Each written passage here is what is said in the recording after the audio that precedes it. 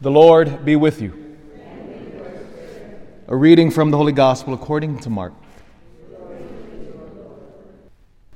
When Jesus returned to Capernaum, after some days, it became known that he was at home. Many gathered together, so that there was no longer room for them, not even around the door, and he preached the word to them.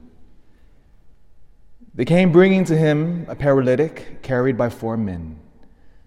Unable to get near Jesus because of the crowd, they opened up the roof above him. After they had broken through, they let down the mat on which the paralytic was lying. When Jesus saw their faith, he said to them, "Child, your sins are forgiven." Now some of the scribes were sitting there asking themselves, "Why does this man speak that way? He is blaspheming. Who but God alone can forgive sins?" Jesus immediately knew in his mind what they were thinking to themselves. So he said,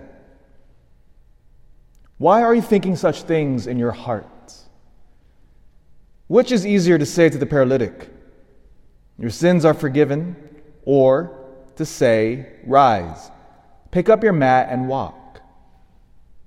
But that you may know that the Son of Man has authority to forgive sins on earth," he said to the paralytic, "I say to you, rise, pick up your mat and go home."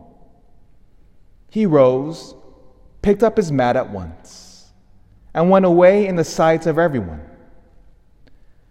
They were all astounded and glorified God, saying, "We have never seen anything like this." The Gospel of the Lord.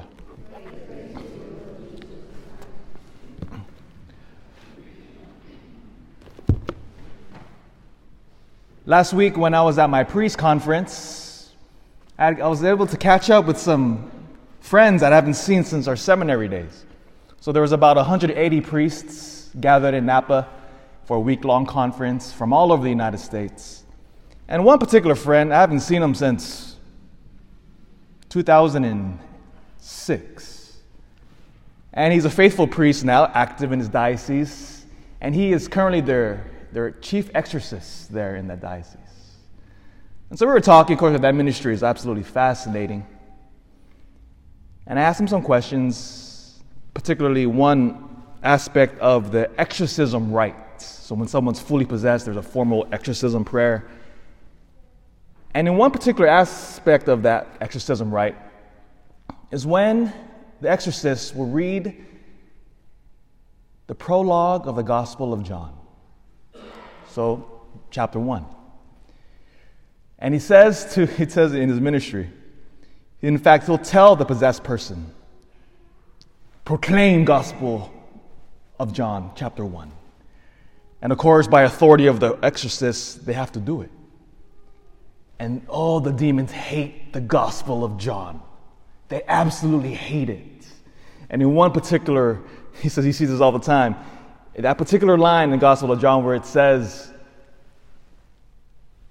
"In the beginning was the Word, and the Word was with God," and we all know that Gospel of John. By the way, if you have not read the Gospel of John, the first chapter, after Mass, that's your homework assignment. Go home and read it. It is profound. In the old Mass, the Latin Mass, we read it after every low Mass. If you recall, if you go to the Latin Mass, we read it after each low Mass. And it says, "The Word was with God, and the Word was God. And the Word was made flesh." At that moment, the demons have to bow in reverence. And they try to fight it with all of their might. And they fight and they scream, and the exorcist says, "Proclaim it." And they have to bow down in fury because they recognize who Jesus is. The prologue of the Gospel of John, where the Word was made flesh, was the same gospel which today this church can remember. One of the options for today's celebration is Saint Hilary of Poitiers, a 4th century saint who read his way into the church. He was a pagan before, And that Gospel of John was profound to him. And so when he converted to Catholicism, he was integral during the early century debates in the early church, because it's hard. The idea that God is a Trinity. It's confusing for a lot of people. In fact, there are many churches who don't believe in the Trinity. Remember, as Catholics, we proclaim God is one, but in three persons: Father, Son, and Holy Spirit. Three persons, all equal, one God. Again, we don't have time to get into the dynamics of the Holy Trinity here. But the second person of the Holy Trinity, Jesus Christ, humbles himself, takes on our human flesh, and dwells among us. And this is absolutely staggering, which is why in the gospel today, the people are stunned at our Lord, dumbfounded, when he forgives the sins of the paralytic. They're not even amazed that here's a guy who can't walk all of a sudden is jumping up and doing jumping jacks here. Right?